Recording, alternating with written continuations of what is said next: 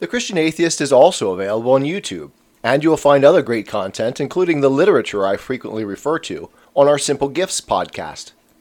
If you find our content helpful, consider supporting us through PayPal at romans5@comcast.net. Welcome to The Christian Atheist, where faith and reason fuse in the Incarnation. Episode number 60, The Evident, Evidence, and Faith. Part 4, Conclusion. We ended last week detailing two fundamental faith positions we can adopt. And by fundamental, I mean that while we are free in choosing which perspective we adopt, we are constrained to adopt one or the other. Or, as in most actual cases, a confused mix of the two. And that rationality builds its worldview on this chosen faith foundation. The first believes that being, that is God for Western theism, is good. The fundamental rational problem for this view, the one with which we have historically wrestled over and over again, is the existence of evil. The second option is to believe that being is not good, which can mean evil or bad, but means at least that value is illusory, epiphenomenal, that the cosmos is indifferent. The fundamental intellectual problem for this view is goodness or value. How does value arise, and what is its status in an indifferent universe? We may roughly equate option 1 with Western theism, and option 2 with atheism, but the latter equation is so rough as to be nearly useless. Option 2, like atheism, never stands forth in a pure form, but is always mixed with elements from option 1. I will try to elaborate on this problem below, but perhaps this is something that we will have to discuss at much greater length in other episodes of The Christian Atheist. In option 2, there is rarely an acknowledgement, or self-awareness, that its rationality stands only on an implicit acceptance of a great deal of what is entailed in option 1. I can judge the universe as flawed, or bad, or even as not good, only if I am conscious of value as standard. This does not imply a metaphysical position on value as real. Rather, it is a lived valuing, as we cannot function, cannot act without assuming value. This is not value at the level of rational decision, but at the level of the evident, like phototropism in plants. Value is that at which we aim. I can apply value judgments only if value is, at some level, assumed as real. Creation can only be bad if there is a contrasting notion of good. I can arrogate God's position, as Hegel and Marx do, only if there is a position to arrogate. The position of God is part of what is given to us in the rationally evident, the indexical ideal. However, that there is a position to arrogate does not entail the existence of God. It means that one of the facts of human reason is that it has a placeholder for God. Again, it was Jean-Paul Sartre that convinced me of this. It is in this sense that we can think of the famous ontological argument for God's existence. I have never found it compelling as an argument for God's existence, that is, as a purely rational construct. But as a lived reality, it points clearly to a supreme being. It is these thoughts and considerations like them that overwhelmed my rational sense as an atheist.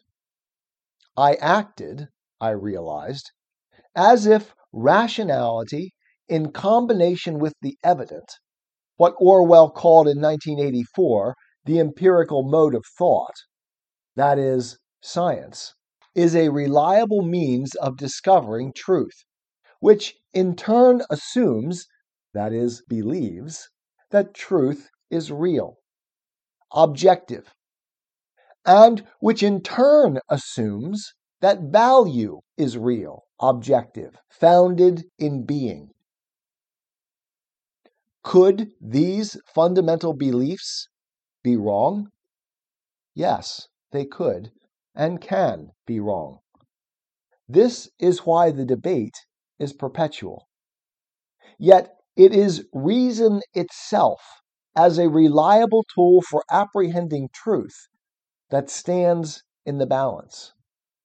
In short, I came to understand that atheism, not as it is often held by real people, which is an inevitable mix of both perspectives, but in its logical structure, was fundamentally at odds with the Enlightenment vision of science, with everyday life and value, and that it was and is parasitic on theism. Atheism is an always incomplete denial of a belief in an objective reality, truth, and value. It is incomplete because to remain rational, it must assume elements of theism. Theism is, as I learned most clearly from Jean-Paul Sartre, endemic to our rational natures. This rationalization alone, however, even when fully embraced as true, is still subject to the nearly infinite freedom of human rationality. Sartre was an atheist when he made the claim, and I remained an atheist for many years after accepting it. Why? Because atheism is the result, as we've been arguing all throughout The Christian Atheist, of a far more fundamental choice at the most basic level of our human understanding. If at this most basic level of reasoning, our fundamental premise is that our experience is illusory, that reality is not good, then there is no good reason to accept the evidence that is provided us in our experience. We may rewrite it at the metaphysical level. God may haunt our consciousness, as Sartre says, but that alone is not sufficient reason to believe it true. He made essentially the same argument for freedom. He asserts that in our conscious experience, we are freedom. But he says in Being and Nothingness that this experiential freedom may be consonant with a metaphysical determinism. It is on this consideration that I take great issue with Sartre, who I partnered with in opposition to Hegel in my dissertation. How is it that in laying out this case, he chose to believe in freedom, but on the basis of the same experience of the rationally evident, he chose to deny God? Hopefully, by now, you understand what is meant by the evident in our discussion. We have concurrently discussed the nature of faith, tracing it to our fundamental commitments in the face of uncertainty, revealed to us in the rationally evident. In our series on atheism, we defined faith in an extended discussion. Quote, God is evident to theists, a starting point for inquiry. But what is evident is not certain, as the meaning of the evident isn't unambiguous. It is evident, for instance, that the sun travels across the daytime sky. But what this means changes as we understand more clearly to what that evidence points. The rational mind, then, is properly skeptical of the meaning of what is evident, uncertain. Faith is the determination to move forward, or to act on the evident, despite its uncertainty. In this way, we more clearly articulate the meaning of the evident. That is, we find evidence for or against a meaning of what is evident. When atheists pretend that they want evidence for God, they are putting believers into the impossible situation that Thrasymachus put Socrates when he responded, quote, "You're a clever fellow, Thrasymachus. You knew very well that if you ask someone how much 12 is, and as you ask, you warn him by saying, 'Don't tell me, man, that 12 is twice 6, or 3 times 4, or 6 times 2, or 4 times 3, for I won't accept such nonsense.' Then you'll see clearly, I think, that no one could answer a question framed like that." Evidence for black holes only came about after we postulated the existence of black holes. Now, I don't mean that the evidence, that is, the reality showing itself, wasn't there all along, but the question of what the evidence was evidence of was unclear. What this proves is that the indexicality or intentionality of the evidence is a matter of human choice, not, admittedly, arbitrary choice, as it is severely constrained by the nature of what is evident, but chosen nonetheless, which is exactly the picture of faith that I am trying to paint. Faith is the choice of the meaning constrained by that which is evident. I then gave a preliminary definition of faith. Faith is the determination to move forward, or to act, in the face of uncertainty. And finally, in this quotation from our series on atheism, I define certainty in this way. Certainty is the ideal of knowledge, of faith, but it must not be short-circuited here on earth. Certainty is the asymptote we approach through faith. End quote. We have now, however, driven back the discussion of faith to its origin, to what was hinted at here as a starting point for inquiry. If we are inquiring into something, we are acting intentionally, aiming at something. We have established that all intentionality assumes a value structure, as this allows us to choose what we aim at. Value, however, is the very condition of aiming. And what we mean by value is that which value intends. Value is thus circular, self-evident, axiomatic. It is part of the evident itself. It is the foundational launch pad for rational understanding. Without it, that is, without value, there is no rationality. In this episode, we have examined two different metaphysical positions on value. It is either one, objective and real, or it is two, subjective and epiphenomenal, not real.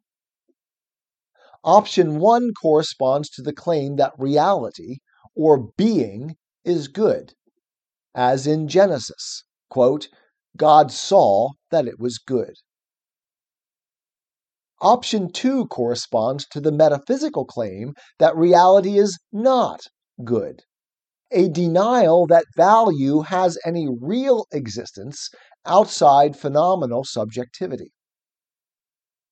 On this view, value is not axiomatic, but something for which we must give an account. This is what I have called the problem of value for atheism.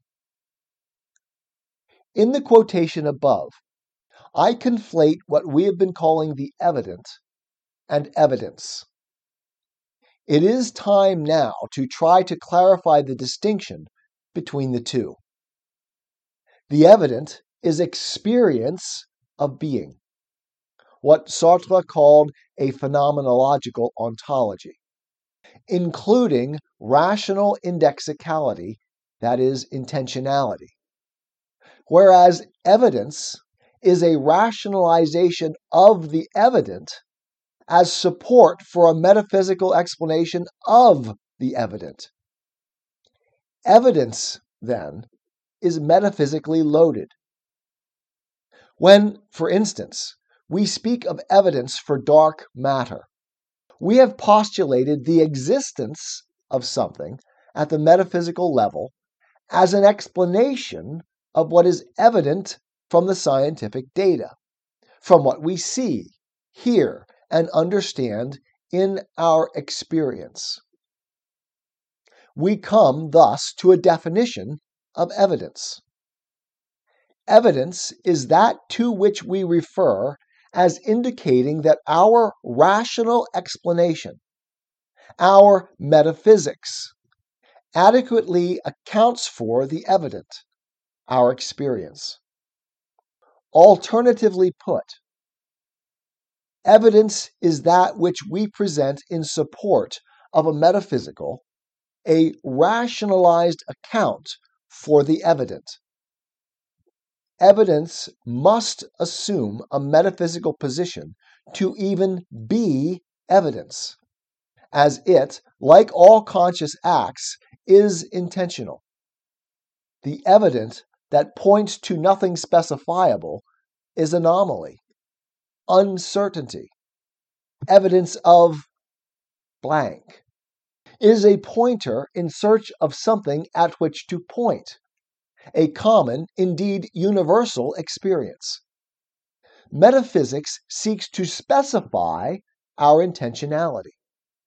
Thus, if we begin by denying at the metaphysical level, at the level of rational explanation of the evident, that the evident points to the ideal asymptotes of knowledge, to reality and truth, to value, the second option to which we have referred in this series, we can never subsequently find evidence for them without first altering our metaphysics. God is on principle absent from all evidence. To admit evidence for God, on the other hand, is to recognize that He is the basis for all evidence, for being and rationality itself.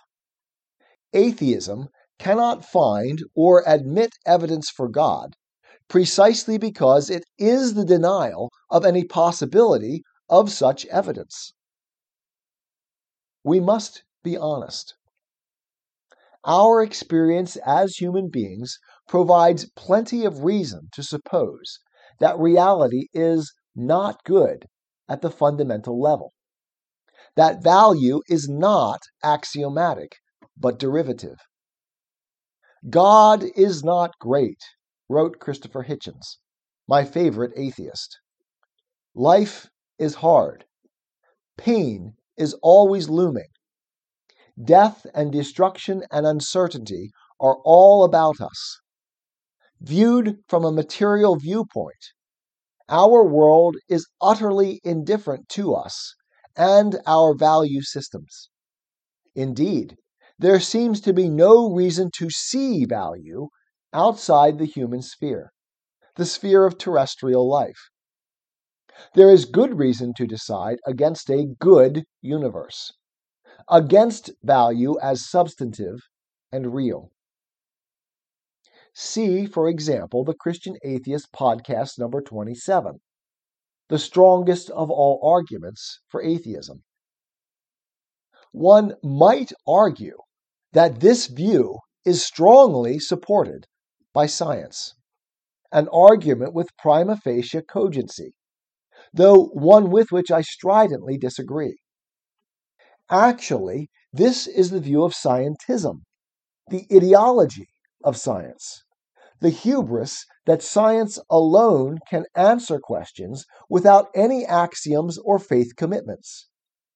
This view is not irrational, it is hyper-rational, as it is the denial of the very foundation of rationality, value, in favor of a rational account. It is also, thus, fundamentally at odds with itself, as it asserts that truth, reality, and value are not absolute, but relative and epiphenomenal, while claiming that their rational account is true, real, and more valuable than what is evident. There is also, however, good reason to decide that value is real, objective, and that being is good, as God said. This, in fact, is our default setting, our rational experience of the evident, in which values are assumed along with our freedom, that is our responsibility, to value order the evident. Our rational experience allows for both meaning choices, and in choosing which foundation on which we build, we exercise faith at its most basic level. 1. The cosmos is good. Value is real. Our senses can be trusted, and in conjunction with our rationality can successfully investigate questions of truth, meaning, and value. Or 2. The cosmos is not good.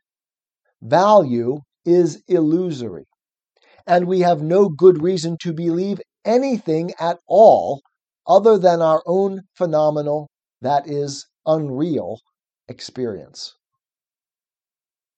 These two faith positions necessarily condition everything else we do rationally. They become, consciously or unconsciously, unspoken premises in every rational undertaking, almost invisible at the smallest scale of lived life, but ever more influential as our thinking becomes more abstract and speculative.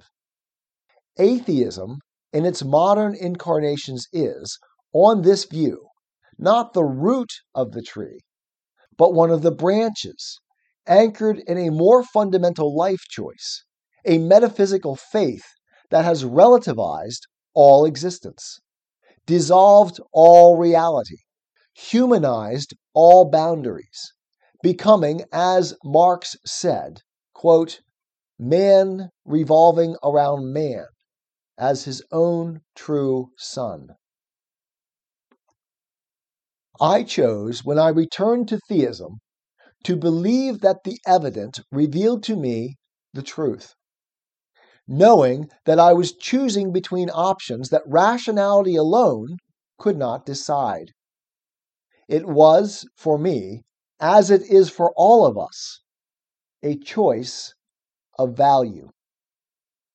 I want to live in a world where I can believe my senses, trust my reasoning, discover truth and meaning, and in which those things I value, those people I love, the beauty of creation, of literature, and art, possess more than relative or epiphenomenal value or meaning. It is only God's world that rationally does this.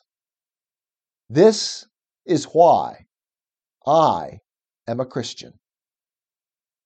Quote, the poet is not a man who asks me to look at him. He is a man who says, look at that, and points. The more I follow the pointing of his finger, the less I can possibly see of him. To be sure, there are all sorts of difficult questions hanging over us. But for the moment, let us thrust them aside. Whatever may turn out to be the whole truth, let us make fast, before we go a step farther, this aspect of the truth. To see things as a poet sees them, I must share his consciousness and not attend to it. I must look where he looks and not turn around to face him. I must make of him not a spectacle, but a pair of spectacles. In fine, as Professor Alexander would say, I must enjoy him and not contemplate him. Such is the first positive result of my inquiry. C.S. Lewis, from The Personal Heresy. I am a Christian, with the searching and skeptical mind of an atheist. I don't want to believe anything that isn't true. I know both sides of the looking glass, and I know them with open eyes. I choose Christ's side. I invite you to join me from wherever you stand before the looking glass. That's this week's episode. Thanks for listening. And remember, you can have your religious cake and eat it too. You can have reason, respect for science, a 21st century worldview, and be a Christian.